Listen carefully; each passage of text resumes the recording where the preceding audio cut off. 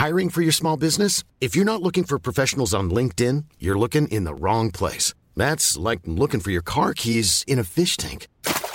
LinkedIn helps you hire professionals you can't find anywhere else, even those who aren't actively searching for a new job but might be open to the perfect role. In a given month, over 70% of LinkedIn users don't even visit other leading job sites. So start looking in the right place. With LinkedIn, you can hire professionals like a professional. Post your free job on linkedin.com/people today. Burrow's furniture is built for the way you live. From ensuring easy assembly and disassembly to honoring highly requested new colors for their award-winning seating, they always have their customers in mind. Their modular seating is made out of durable materials to last and grow with you. And with Burrow, you always get fast, free shipping. Get up to 60% off during Burrow's Memorial Day sale at burrow.com/ACAST. That's burrow.com/ACAST. burrow.com/ACAST.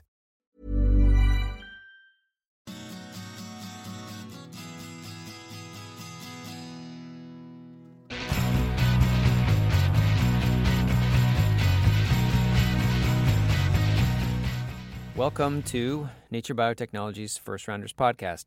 I'm the host, Brady Huggett, and the guest for this show is Rachel King. She's the CEO and president of Glycomimetics, and until very recently was the chairwoman of BIO, the Biotechnology Innovation Organization. They just changed their name. It used to be Biotechnology Industry Organization. The acronym stays the same, BIO. Anyway, Rachel was in New York, and I brought her into the studio, and we talked about gene therapy. One of the companies that Rachel worked at early in her career was a gene therapy company. We talked about postponing an IPO, something that she has experience with. And we talked about Dartmouth, how and why she chose Dartmouth as her undergraduate school. This is the last First Rounders podcast to be recorded in the studio. When we took over this lease, there actually was not a space for podcast recordings, audio recording at all, video recording, and we made one. And I say we, but I had nothing to do with it. Looks like we found a utility closet, cut some pipes out of it, strung black styrofoam soundproofing on all the walls.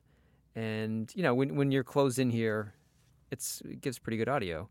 But it always felt like it is a grim black space, and I would bring these guests in, and, you know, I wasn't sure if I was doing an interview or some sort of, you know, police interrogation. So anyway, that's the last one of these. The next one that I do in studio will be at our new location, which is at the southern tip of Manhattan. So Rachel King is the final First Rounders podcast from this studio. Enjoy.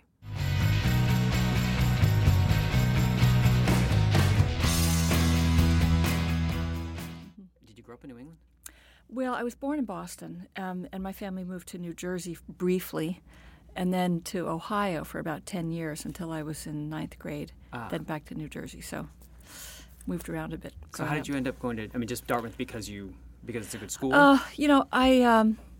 Well, when I was applying to colleges, I visited colleges, and it's funny the way you make these decisions. I actually visited Dartmouth right before homecoming weekend, and it was actually the Thursday before homecoming, and there was a tradition at Dartmouth where they would build a big bonfire, and part of the tradition also is that the upperclassmen try to burn it down, which they almost never do, but they actually had that year. So they'd burned it down in advance of homecoming weekend. The freshmen build the bonfire. Almost as some sort of rite of passage. The freshmen have to do it. Freshmen have to build it. The upperclassmen sort of try to burn it down or paint their numbers on it, and the freshmen sleep there to protect it. You know, but that particular year, the upperclassmen had actually burnt it down before homecoming weekend, and so I arrived on Thursday, and the whole campus was there trying to build it back up, and so including those same seniors who burned it down. Oh yeah, everybody was out there. The band was there playing, pep songs from the green, and the radio station had a mobile unit reporting progress from the green on building the bonfire, and there was so much energy and excitement around it. I thought, wow, this would be a really fun place to go to college. So I applied early decision actually, and never looked back. So correct me if I'm wrong. Do they still do that? They do still build a bonfire, yep. Someplace there was a huge bonfire at a university and it tumbled and hurt some kids. Yes, it was something. a tragedy. Actually, I think it was one of the Texas universities. Okay. They still do it at Dartmouth then. They do still do it at Dartmouth, yeah. Going into Dartmouth, had you thought about what your career was going to be in any serious way? I mean, I think we all sort of have ideas when we apply, but Sometimes it doesn't stick. Actually, I had thought I would probably go into the sciences, and in particular wanted to go to medical school, I thought, when I started college. I had been really interested in biology when I was growing up. I mean, biology or nature, Right. being in nature. Right. And I had a dissecting kit at home and a microscope at home and was just kind of a biology geek. And I took AP Bio in high school, and it's actually still one of my favorite classes ever. And then when I got to Dartmouth, I thought I was going to be pre-med, and the subject I liked the least was math. And so I thought I would take calculus first and get it out of the way. And I got a C freshman fall, and I thought, I guess I'm not smart enough to do this. And I just got discouraged and went in a completely different direction. So did not. Business. Yes. So I majored in French and political science or government, and eventually I went to business school. And luckily, over time, realized that I could combine that interest in biology, which I've still always had, with business. And so luckily ended up, working in biotechnology. You graduated from Dartmouth with a major in French Yes. and political science? Yes, correct. And then did you look for work and realize that it's difficult to get a job if you majored in French, or did you go right to the MBA? Well, I went to Bain, Yeah. the in consulting between? firm. Yes. Oh, I didn't know After that. college, yeah. And that was a great experience. And actually, in those days, Harvard Business School had a deferred admit program, so you could apply out of college and then defer for 2 years. And so that's what I had been accepted and knew that I would have 2 years to work. And Bain in those days hired a lot of people who had that in that situation. And so, but while I was at Bain, it was great exposure to business. And luckily, I was assigned to a case team that was working for one of the early biotechnology companies. Which one? And it was Genetics Institute that was working with Baxter at the time. And so I worked on that project, and it kind of opened my eyes to this aspect of business that I really hadn't been so much aware of You then. could combine those two interests then. Yeah. And then went to business school. Then actually after business school, my husband and I got married, and we went to China for a year. I had studied Chinese in college. I've always loved languages, not just French. So we lived in China in Xi'an in 85, 86, and then came back to the States. He was at Stanford Business School then, and I got a job, my first biotech job in Palo Alto, working for Alza. Alza, right. Okay, so I'm going to back you up a little bit. Yeah. The move to Ohio, was that for your parents' career or something? Yeah, What my happened father's there? work.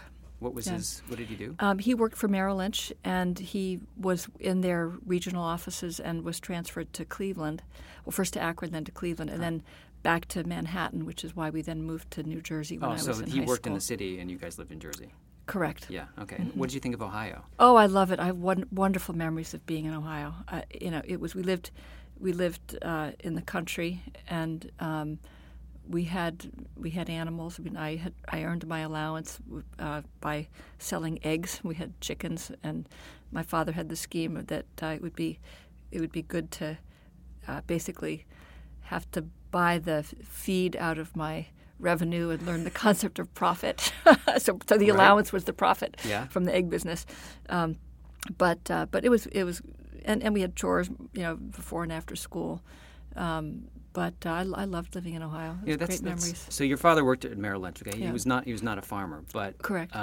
He wanted to instill in you this understanding of what that is like. So you had chickens because it was sort of a way of life that you wanted to experience, and other farm animals. We had horses, and my father raised hunting dogs, and at one point had a goat. But it wasn't a working farm. Yeah. It was more kind of in the woods in the country, and kind of between Akron and Cleveland. Did your father grown up on a farm or something? He had grown up in upstate New York, and he and my mother both really liked that life. I mean, not a working farm, but in the country. Yeah, no, it's But still, it's a lot of work. I mean, I of always course. think when people talk about the idyllic country life, I think, and it's a lot of work. It is. It's idyllic if you're not doing anything. If you actually have to run it, So, Alza. Yes. That's Alejandro Zaffaroni company. Yes, correct. Did you know him? I met him I was very, not a. He didn't have a lot to do at that time with the running of ALZA, and so he occasionally came around. So I had an opportunity to meet him, but didn't really interact much with him. Yeah, and that company, you were there until it was bought by J&J, I think. No, it was before the company was bought by J&J. And some years later that happened. You were fresh out of Harvard. Mm-hmm. They hire you to do what? Well, my first job there was called Manager of Corporate Issues, which was a very kind of ambiguous job title. I think deliberately so. I reported to a man, Peter Carpenter, who had responsibility for kind of an unusual basket of things, including strategy and kind of special projects. And so I think that it wasn't really clear what the job was going to exactly involve, and it involved some of a lot of things. But that was the first position there, and then I became director of R&D administration, which was kind of like the sort of the project management associated with coordinating the various functions for projects that were partnered with the suppliers of the drug. It was a drug delivery company, so they did a lot of partnerships on the sort of drug and drug delivery device combinations. And then you went to genetic therapy? Genetic therapy, that's right. So how did that happen? Well, we were, my husband finished up at business school, and we decided to move back east. We wanted to be closer to our families. Uh-huh. Our first child was born out there. And we actually tried to get jobs in Pittsburgh, among other places, because we thought that would be great quality of life. But we ended up both getting offers outside of Washington. And I had really gotten I have kind of for a long time had sort of the entrepreneurial bug, as it were, and also really liked being in the biotechnology industry. So I was actively looking for early stage or even startup biotech companies that I could join. And I met Jim Barrett, who had recently founded Genetic Therapy. There were about maybe 10 or 12 people there when I went to interview. And it was interesting. It was before gene transfer had been done in humans, and they were setting out to try to be, the first company that would get permission to do that. And it was just very much the startup phase. I mean, Jim said when he interviewed me, I think he wanted to be clear. I really got set my expectations. He said, I just want you to know that you might come to work someday, and the roof might be leaking. And that might be your problem. And I said, fine, I'll do it. Sign me up. But they were hiring you as a sort of a project manager again. Well, the job in that case was called Manager of Laboratory Operations. So you would sort of oversee the labs. Well, so it was an ambiguous job definition when I first got there. I did some accounting work. I placed orders. These kids who just came out of college were working as research associates, and they gave me their order sheet. This is before you did it on computer, so I personally called up Fisher Scientific, and I said, we need 2 boxes of this stock number. Can we please have it by Tuesday?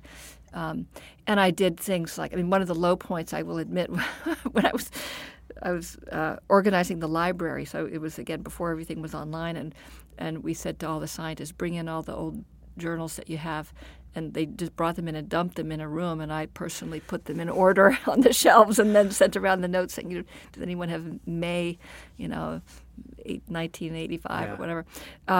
But I also got to meet the venture capitalists. I got to be in all the management meetings.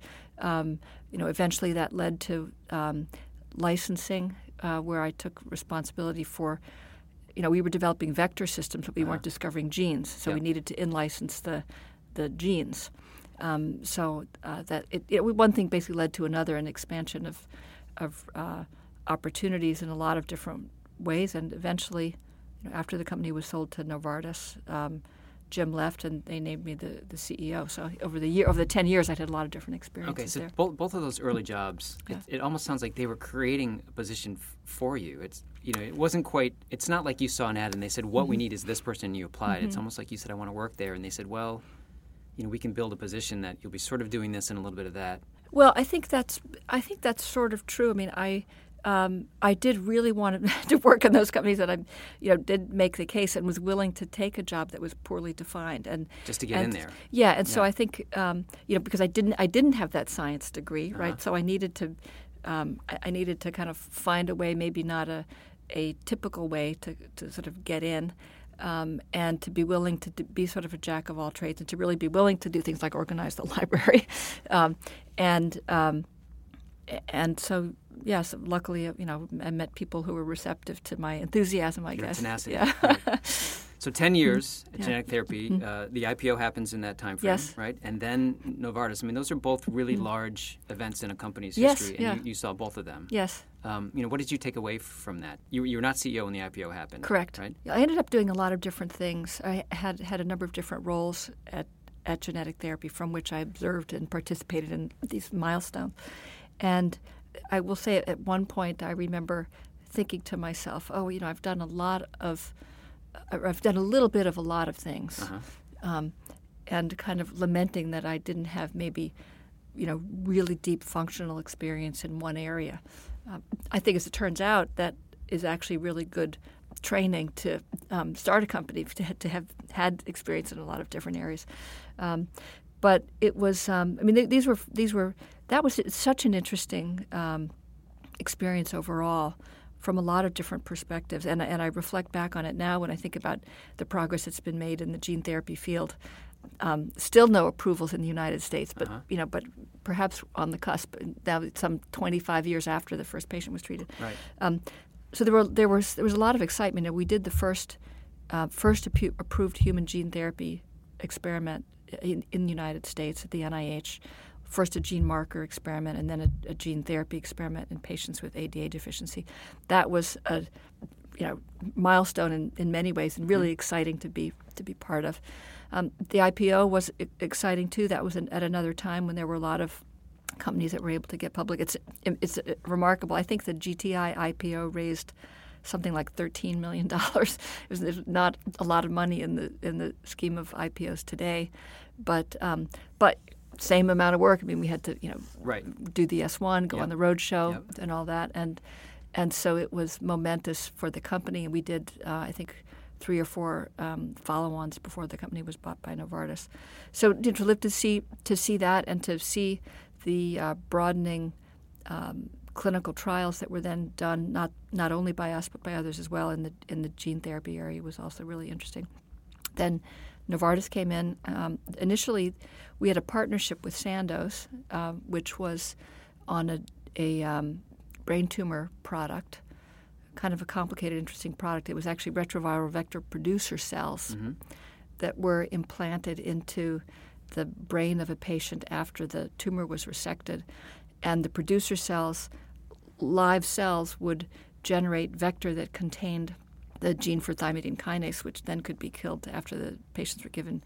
Any cell that took that up would then be killed with ganciclovir, which was given after the surgery. So it was kind of a complicated but very sophisticated biological attempt to treat glioblastoma, which failed. But we partnered that with Sandoz, and through that partnership, Sandoz got to know the company, and then eventually it was actually Sandoz that acquired GTI, and then very quickly merged with Ciba. So then we became a subsidiary of Novartis. Okay, I was wondering how that purchase came about. No, I think it was. I mean, for many years, it was one of the only companies that made money for investors in the gene therapy space. I mean, now, of course, there are more. Plenty, right? But it was, it was, I think, considered a very successful transaction, and an interesting opportunity. I think we all thought that it was going to be more straightforward to develop genetic therapies than it has turned out to be. And particularly, I think we all thought that for single gene defects, like hemophilia or cystic fibrosis, it would be easier than it proved to be. And we also thought there were going to be a lot of opportunities in oncology, particularly in what at the time was the early attempts at immunotherapy, none of which panned out as quickly as everybody had hoped. So we thought that to be part of a major pharma company, I think, would be beneficial to both, but still has not.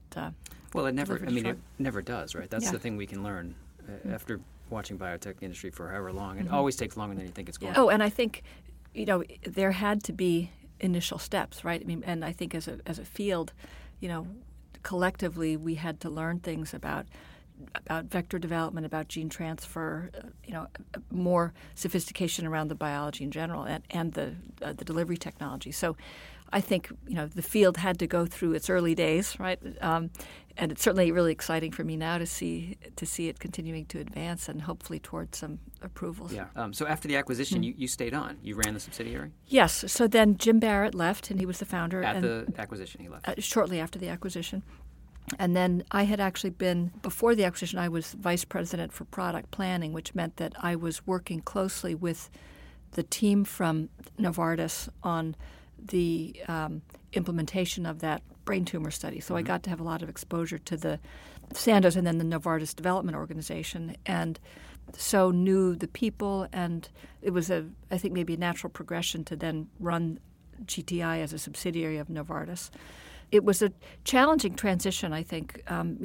They always are, in my experience and in what I've heard, that as much as the acquirer and the company being acquired, you come with your goals for what it's going to look like after the acquisition happens. But I think they're always challenging to implement. And in that case, we had been a management team running an independent, publicly held company on our own, and I think it was very challenging for a lot of us to then realize that we had, a lot of people we had to answer to. We needed approvals for things that we had not needed approvals for in the past, and we had to figure out a whole new system for getting things done. And so over time, most of the other members of the management team left, and I did stay, and I think it turned out to be a great opportunity for me also to then learn what it's like to be part of a larger organization. So I'm grateful for that experience too.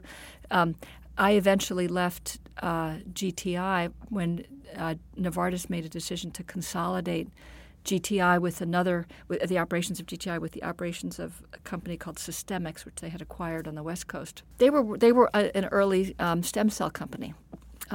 Technology out of Stanford, and they also had some gene therapy work. And so the work that was being done at that time was complementary. I think it made sense for them to be consolidated, but unfortunately, it led to me also being in a position of having to lay off about a third of our workforce at Genetic Therapy. We had about maybe 200 and some people at the time, so we had to lay off about 75 people all at once, which was extremely challenging. Difficult. So how did you do that? Well, let's back up a little bit. When mergers like this happen, the one that's being acquired, often, morale really sags. Did you find that was the case for the employees at GTI? I wouldn't say that morale sagged, although everybody could speak to that from their own perspective. I think first people get anxious, right, because we wonder about the changes. In the short term, actually, Novartis continued to invest in GTI, and in fact, to the point of building a beautiful new building, for our research activities, and really, continuing to grow our activities. And so that was exciting, I think, for people. There was also, on the other hand, I think some people would have said there was a new reporting burden because we did have more frequent reporting and to people not on site. So the communication was more challenging compared to being in a small company. And so, we all had to kind of work it through. A number of people from GTI eventually moved into Novartis, into the research facility that was then built at Cambridge in Boston. And so I think people had some good opportunities. However, in the fairly near term, eventually they shut the whole thing down. So there's that site was entirely closed, as I believe was the Systemic site eventually. So they named you CEO. Yes. And then how soon after that were they like, you now need to go lay off 75 workers? Oh, it was about 2 years. Yeah. So how did you manage that as the CEO? How did you? That's I assume your first experience doing that. Yes, and it was very difficult. First of all, there was the period of trying to convince Novartis not to do it, and that went on for months. And how so? There was the decision to consolidate the operations between what was going on at GTI and Systemics, and so we needed to figure out how to do that. And,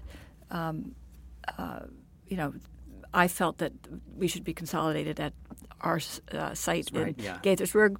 The people at Systemics wanted it to be consolidated out in California. And so, in that whole, work up to the final decision, which was that most of the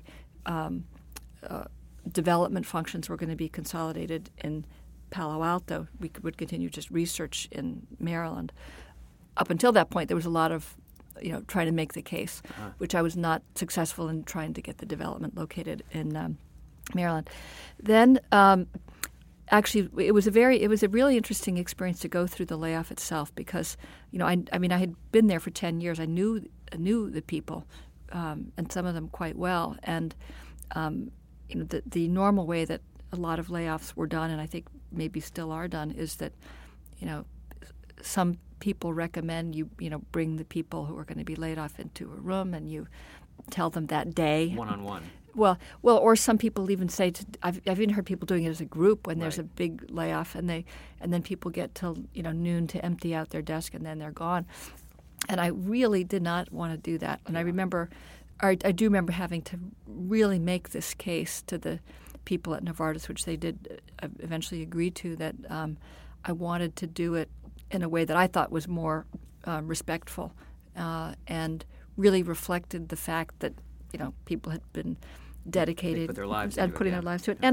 And I think a lot of times people think there's a risk that people our employees are going to abscond with something or they're going to sabotage or something. And I thought, well, I really felt that was a low risk. Anyway, so what we did was as soon as I knew that the decision was made that we were going to consolidate with and move functions, I had a company meeting, and I said, this decision has been made. The following groups here are the most likely to be affected. We don't have a detailed plan yet, but we're working on that. We expect to have that in this time frame. It is going to result in a layoff. When we know that the layoff is going to happen, we'll set a date for that, and I will tell you in advance what the date is, so everybody will know whatever the date is going to be layoff day. And we'll communicate as this process unfolds.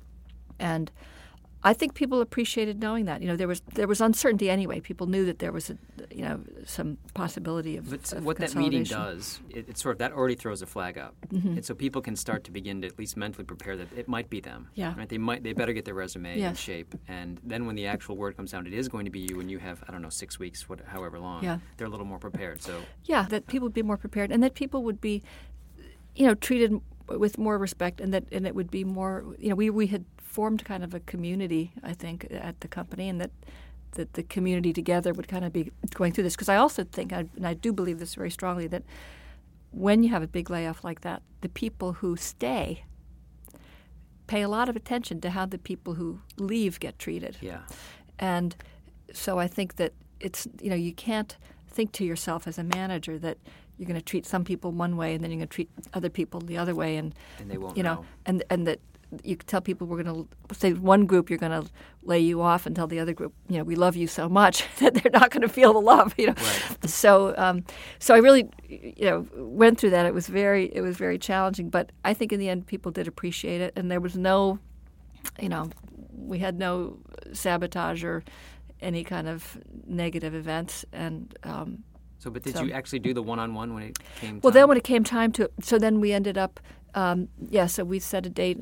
I can't remember what day it actually was. We said, okay, next Tuesday is layoff day. And then we did have people meet individually with their supervisor, or if the supervisor was being laid off, they met with the relevant vice president, and one-on-one had the individual communications, Okay, so then you were still there. Well, actually, I also lost my job. Oh, you did? Okay. Yes, because it turned out that there wasn't a need for a CEO function at Genetic Therapy anymore. It was more of a research organization. Right. But I did have I had become very interested in the interface between complicated science and the public.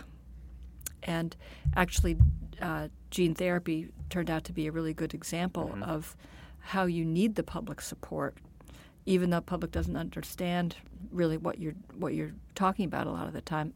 Because there was this tragic event at University of Pennsylvania where a patient died in a gene therapy protocol. Jesse Gelsinger. That's right, yeah. And anyway, I had become very interested in that kind of communication issue, and Novartis gave me the chance to run their Washington office and corporate communications for the U.S., so kind of the outside. Millions of people have lost weight with personalized plans from Noom. Like Evan, who can't stand salads and still lost 50 pounds. Salads generally for most people are the easy button, right? For me, that wasn't an option. I never really was a salad guy. That's just not who I am. But Noom worked for me. Get your personalized plan today at Noom.com. Real Noom user compensated to provide their story. In 4 weeks, the typical Noom user can expect to lose 1 to 2 pounds per week. Individual results may vary. This is Paige, the co-host of Giggly Squad, and I want to tell you about a company that I've been loving, Olive & June. Olive & June gives you everything that you need for a salon-quality manicure in one box. And if you break it down, it really comes out to $2 a manicure, which is absolutely insane. It's also so easy to get salon-worthy nails at home with Olive & June. The difference between how your nails used to look when you did them yourself and now with the Mani system is a complete game changer. The best thing about Olive & June, too, is it's a quick dry. Dries in about 1 minute, lasts for 5 days, and full coverage in up to 1 to 2 coats. Visit oliveandjune.com/perfectmani20 for 20% off your first system. That's oliveandjune.com/perfectmani20 for 20% off your first system. Hey, Dave. Yeah, Randy. Since we founded Bombas, we've always said our socks, underwear, and T-shirts are super soft. Any new ideas? Maybe sublimely soft. Or disgustingly cozy. Wait, what? I got it. Bombas. Absurdly comfortable essentials for yourself and for those facing homelessness. Because one purchased equals one donated. Wow, did we just write an ad? Yes. Bombas. Big comfort for everyone. Go to bombas.com/ACAST and use code ACAST for 20% off your first purchase. Base of Novartis. So I was given an opportunity to move into that role, knowing that I'd be leaving GTI. There really wasn't a role of a CEO type person there. So how was that, the new position? It was really interesting. I was not such a political junkie. A lot of people who run Washington offices are really political junkies. Yeah. And so maybe to be a little bit politically naive actually was kind of a good thing in some ways, because I came in with a lot of enthusiasm, and I felt like there were times when I felt like I just couldn't believe that I was getting paid to talk to interesting people about things that I thought were really important. And there were a lot of times when I felt like that was what my job was, and lobbying really is that in its best form. Right. And the portfolio that Novartis had at that time was also really interesting. We had gene therapy, cell therapy, xenotransplantation, agricultural biotechnology, SIBA Vision, Gerber baby food, pharmaceuticals. So it was quite a diverse portfolio of things. And so it was interesting. And I think actually it turns out great background for my role now as board chair at Bio. Yeah, okay. Because I really came to appreciate the possible impact. I appreciate the difference that policy really makes. So coming into it, it was very interesting. I enjoyed it. I did it for 2.5 years, and then I realized, that was enough. I wanted to be back in a small company environment, and so that was when I left and then went to NEA. Okay, but who, when you say you were addressing the public, who? Well, so I guess when I say that the public, I mean I was interested in the general issue of needing to get public support for difficult and complex scientific innovation that we were doing in biotechnology. My specific role in running the Washington office was more engaging with policymakers. That makes sense. Yeah. So NEA, they had been an investor in genetic therapy, yes, right? Exactly. So you already had some relationship with them? Mm-hmm. And then, so is this where you went in and then you said, I want to work for you, and they formed a position for you and hired you? Well, so I went to Chuck Newhall, who was one of the founders of NEA, and he had been on our board at Genetic Therapy. And Genetic Therapy was one of the first NEA investments back when NEA was small, before they got to be the huge megalith that they are now. And so I went to Chuck, and they had, so NEA had continued to basically do both tech and biotech investing, which was unusual because it takes such different skills to do each of those well. And the tech bubble had burst, and NEA had just raised their first $1 billion fund, which was and they were going to increase their biotech investments. And I went to Chuck actually asking if he could give me leads on companies that I could go into, an NEA company, and he basically said, well, I don't have any companies right now per se, but maybe you could come and be an entrepreneur in residence.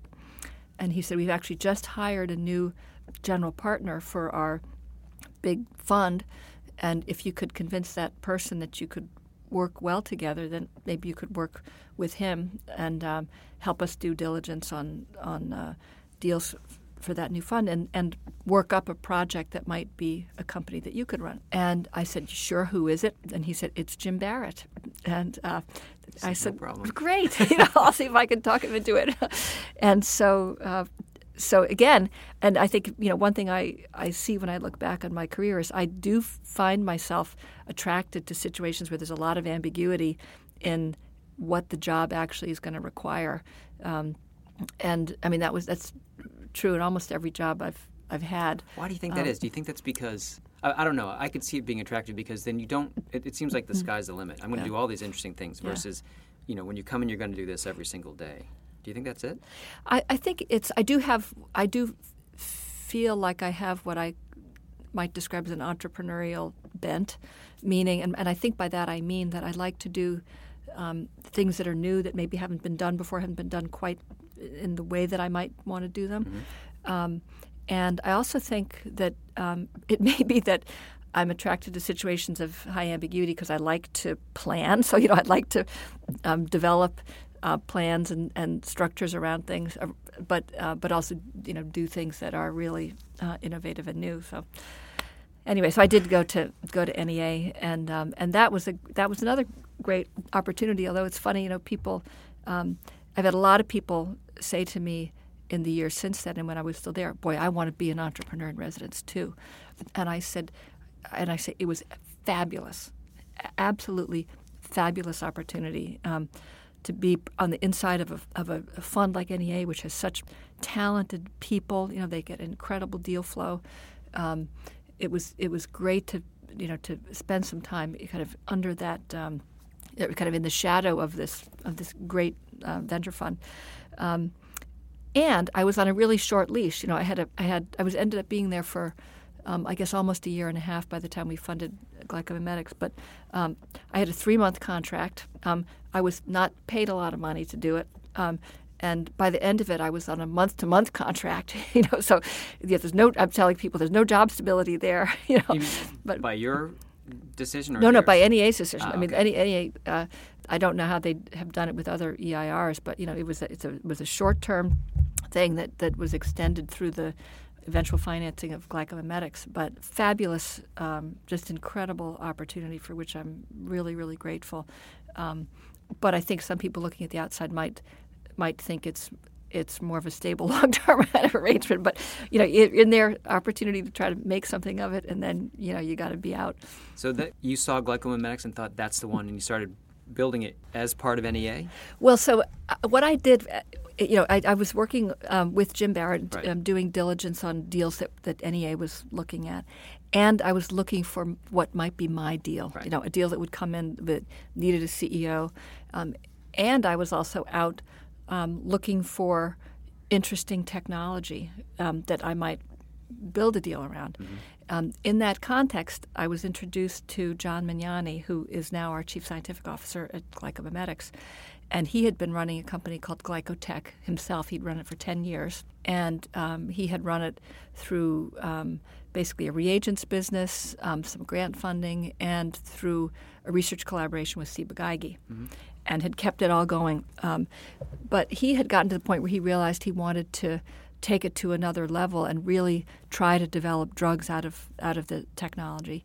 I became really converted to thinking about the carbohydrate space as being one that had a lot of opportunity. And so together, he and I put together a business plan, which NEA backed, and we were able to get some other investors that came in early on as well. So then you were done with the EIR position, just the NEA. Okay. Yeah. So let's two things I want to talk about, and then we can sort of broaden this. One is I'm not sure when you began your association with bio. It was for emerging companies first, right? Yes. So my first involvement with bio, which was brief, was when I was at Genetic Therapy, and I was briefly on the board as the Novartis representative, actually, as in my role as CEO of GTI. Then came off, then went back in after we founded Glycomimetics, and I was on the emerging companies board, then was eventually vice chair of that, and then chair of emerging companies section. And did you go to them, or did they come to you? When I originally went back on, I went to them, and then it was Steve Sherwin, who was going to become chair of emerging companies, who asked me if I would be his vice chair. Okay, so when you went to them, I mean, did you feel you didn't have enough to do running Glycomimetics, that you now wanted to do this as well?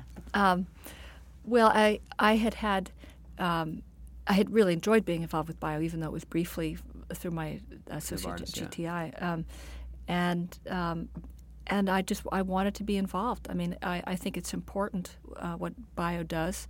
I had become convinced, as I mentioned, when I was doing the Novartis Washington office work, that policy matters and incentives matter, and so I thought it was important, and it's also a great way to network with other people in the biotech community. So I've always loved that aspect of bio. I look forward to the meetings. To be with the people that are also on the board. It's a great community to be a part of. So I wanted to be part of it again. Okay. And so then Glycomimetics. You can correct me when I'm wrong here. You have a phase 2 drug, vaso-occlusive crisis. Correct. It's partnered, I think, with Pfizer. Yes, correct. And then you have a phase 1 for leukemia. Correct. And maybe preclinical for undecided cancers yet. Yes, something like that. That's correct. Okay, so let's take me through building this company from the ground up, what that's been like. Well, it's been really hard to finance, I'll tell you that. We had... when we decided, and it's interesting now because orphan diseases are hot and sickle cell disease is hot, but when we had a technology around the selectins, right, which is a family of adhesion molecules.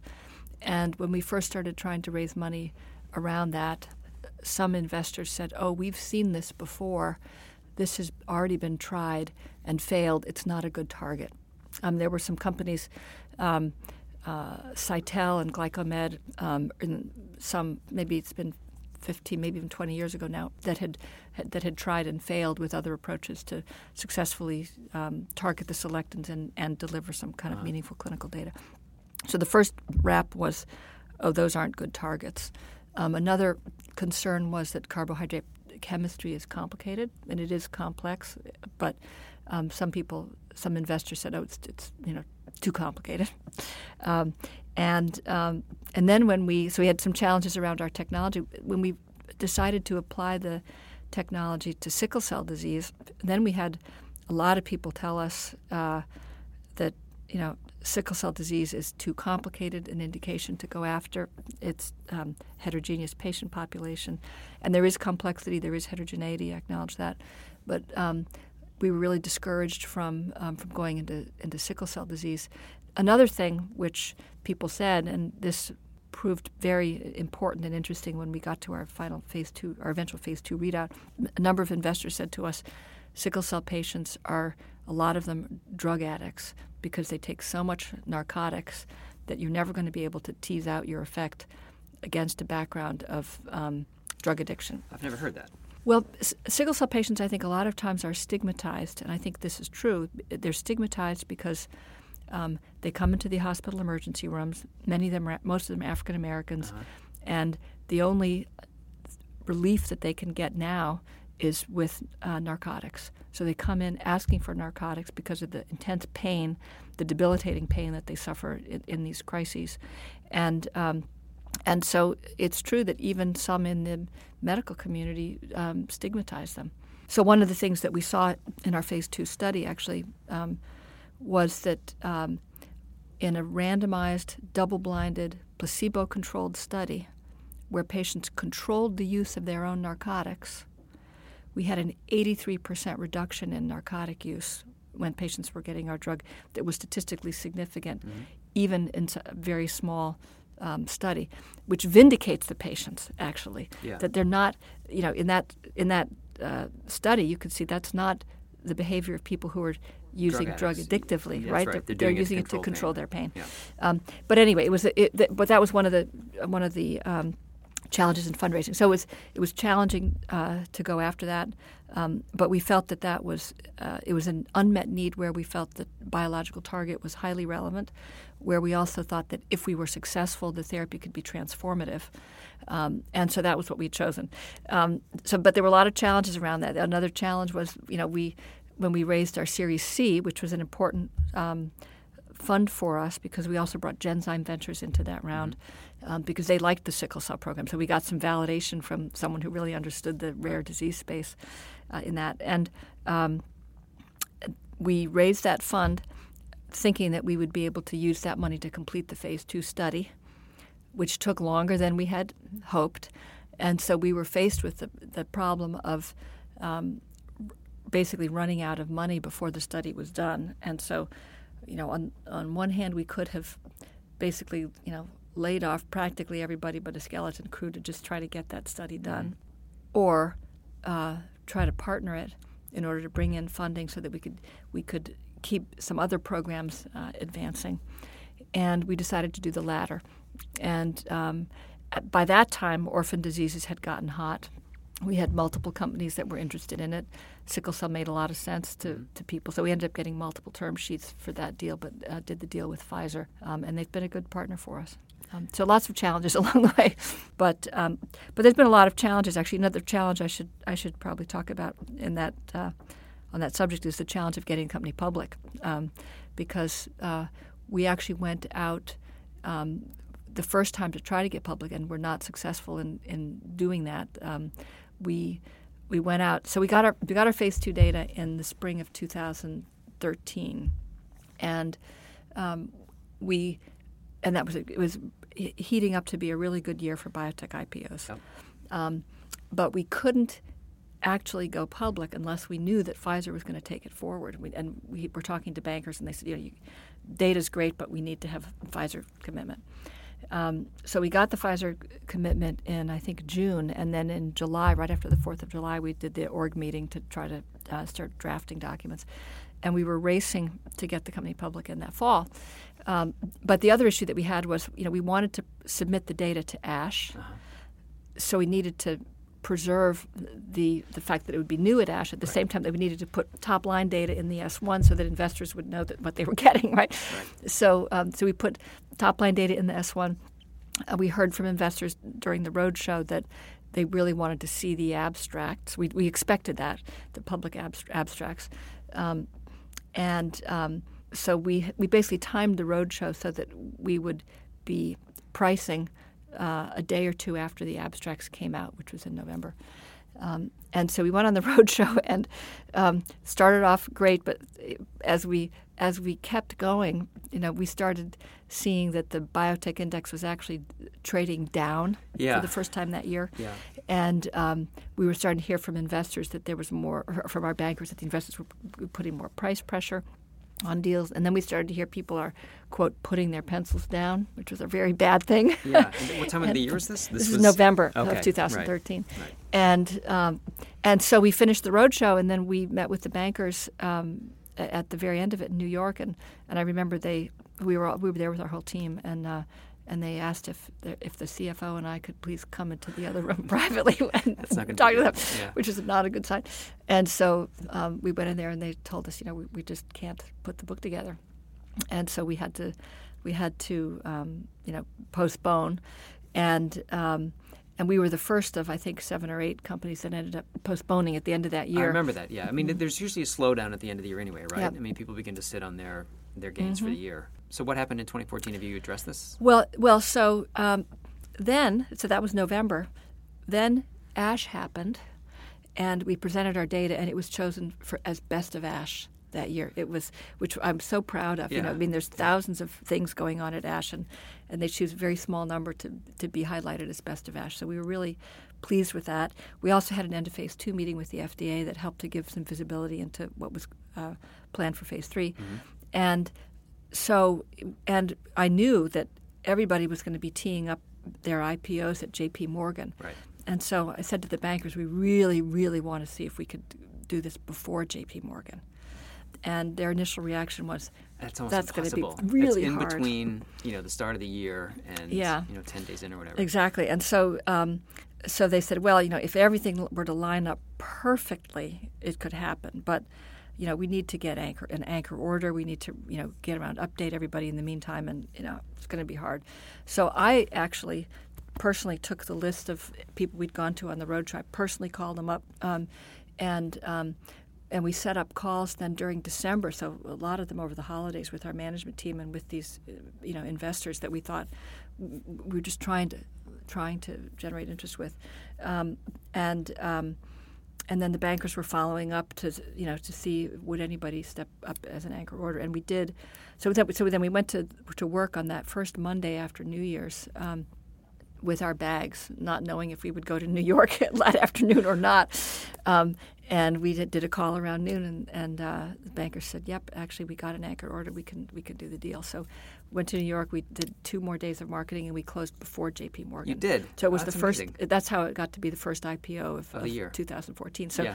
We actually have a big sign in our lobby. NASDAQ put a big thing up on their marquee saying, NASDAQ welcomes GlycoMimetics, the first IPO of 2014, which was very cool. That's nice, yeah.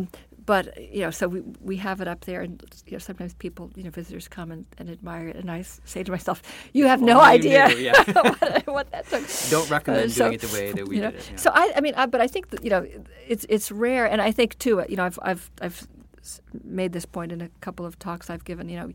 If you look at sort of the outside story of a lot of biotechnology companies, and ours is true also, you see, we did, a series of raises privately. We made progress over the years. We did a partnership with a pharma company. We took the company public. You see a sort of a steady stream of events, but, in the background, the reality is, that things don't go according to plan. You've got to be constantly adjusting and, rejiggering the plan and being willing and able to persevere through things that sometimes are through events that sometimes are very challenging. For us, the luckiest thing was, turning over that data card for the phase 2 study, that it was positive. Yeah. And we were able to carry forward. Both through your work with bio and emerging companies, your own experience, if you were to have advice for people who are starting companies today, what would that advice be? Well, there's kind of generic advice and specific advice, right? The generic advice, I think, which is always true, is, work with the best people you can. And that's one thing I observed when I was at NEA, too. They would be talking. I observed partners talking with other partners about deals, and it'd be sort of, well, what's the deal, or what's the concept here, and then the first critical question is, well, who are the people? Yeah. Who are doing this deal? So I think people are absolutely critical, and again, this sounds simple, but you need excellent science, and you need to really follow where that leads you. When we first started looking at the selectins as a biological target, sickle cell was not on our radar screen, but we continued to explore and do more studies, and followed that. I think there's a good business reason for sickle cell, but there was a very strong biological rationale, similar to what we're doing now in cancer. I think we have continued to study the role that the selectins play, particularly in the cancer microenvironment in the bone marrow, for example, and the data has really continued to be very exciting. So follow the science. The way you've described your path, your career path, there's something to be said for the sort of tenacity that you've shown. Like you're going in, this is where I want to work, and I'm going to go in there, whether there's a position for me or not, and sort of offer my services until that position is almost available, or you grow into the position. Yeah, absolutely. I mean, and perseverance. So if someone is trying to find a job in biotechnology, yeah, you're going to have to knock on a lot of doors. I think, most people have to knock on a lot of doors. We had one case where I remember we were doing one of our raises, and we were at a venture fund, and we had a terrible meeting. We just had a terrible meeting at this fund, and we walked out, and one of the people on our team said, "Well, you know what they say, you got to meet with 40 people before you get one yes." So the good news is, 39 to go, right? Only 39 to go. But tenacity is certainly important, and in so many respects, because again, things often don't go according to plans. What are the few things, if you can come up with any, that you feel like the industry needs to do to progress? As far as I'm considering things like policy and addressing the public. Well, there are a lot of things that we need to do. I think one of the biggest issues that we're going to need to solve, I think, as a society, is how to ensure that we can continue to develop these innovative therapies and that people get access to them. Yeah. And we saw just coming out of this week's ASCO meeting that discussion about pricing, which I think is just getting more and more acute. And what can we do as an industry through policy and through our own work to continue to streamline clinical trials and drug development? And you see some of this effort now in the 21st Century Cures bill that's working its way through Congress, and some of the things we do with PDUFA negotiations. What can we do to streamline that so that we can hopefully rationalize the cost to develop drugs, which hopefully would be reflected to some degree in pricing? We also have the challenge of describing the value of drugs. We like to make the case that drugs are priced for their value. I think the challenge we have, frankly, is that in a business where from an economic standpoint, the demand curve, so to speak, is not elastic. We have almost infinite demand for life-saving therapies because we appropriately value human life so much. Yeah. Right? So you don't have the normal pricing pressures that you have if you're selling, bicycles or something.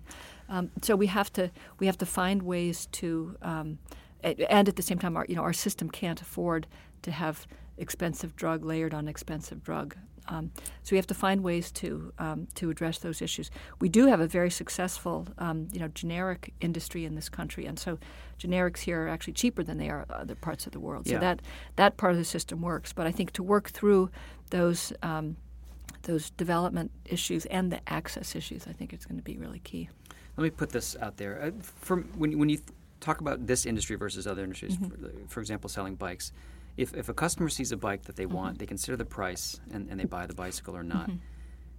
If a customer, and I'm a patient being a customer, came across a drug that they needed and saw the price without insurance involved, they wouldn't buy the product. They couldn't afford the product. Right. And it's one of the few industries where that actually operates in this way. Do you think that it's sort of inherently broken because it's built that way?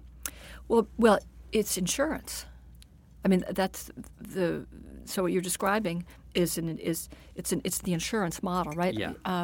And so I still believe in the insurance model because we all pay a little bit so that some don't have to pay a lot, right? So I do believe in the insurance model.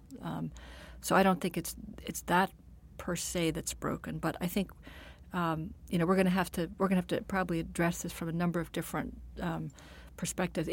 This is so fundamentally such a different business than others because of the potential impact that we have on human life and on quality of life, and it's I think that's what makes it such a privilege to work in, because we do have that potential, and I think that also speaks to some of the passion that a lot of us bring to it as we do this work.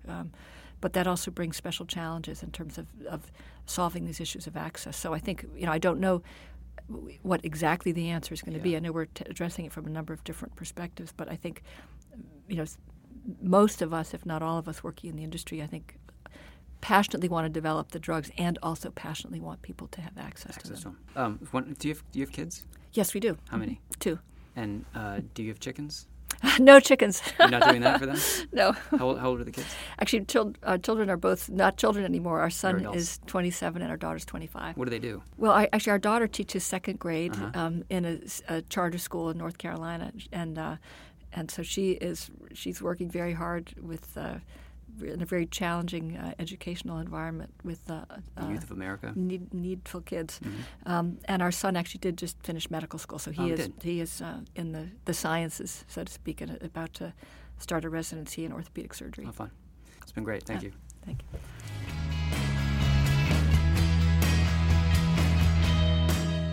That is the end of this podcast and the end of this studio. The usual round of thanks. Thanks to Rachel King for her time. Thank you to the Midwest Quiet for use of this music. Thank you to listeners. It's my most sincere thanks, I think. And that's it. I will talk to you guys on the next one. Goodbye.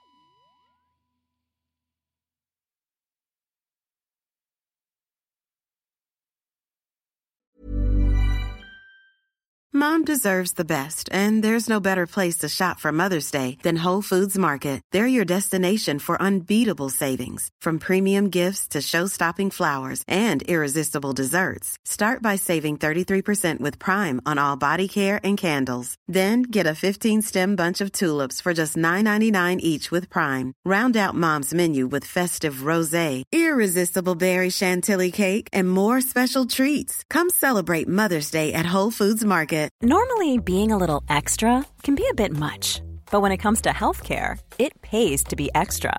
And United Healthcare makes it easy with Health Protector Guard fixed indemnity insurance plans. Underwritten by Golden Rule Insurance Company, they supplement your primary plan, helping you manage out-of-pocket costs without the usual requirements and restrictions like deductibles and enrollment periods. So when it comes to covering your medical bills, you can feel good about being a little extra. Visit UH1.com to find the Health Protector Guard plan for you.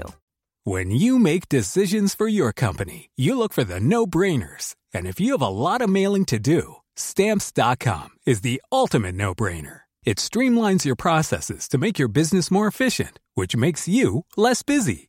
Mail checks, invoices, legal documents, and everything you need to keep your business running with Stamps.com.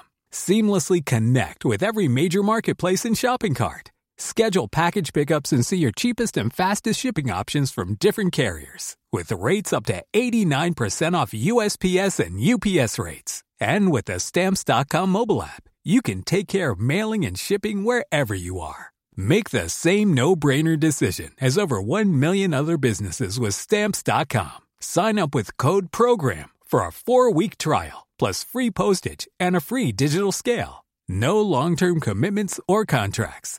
That's Stamps.com. Code PROGRAM.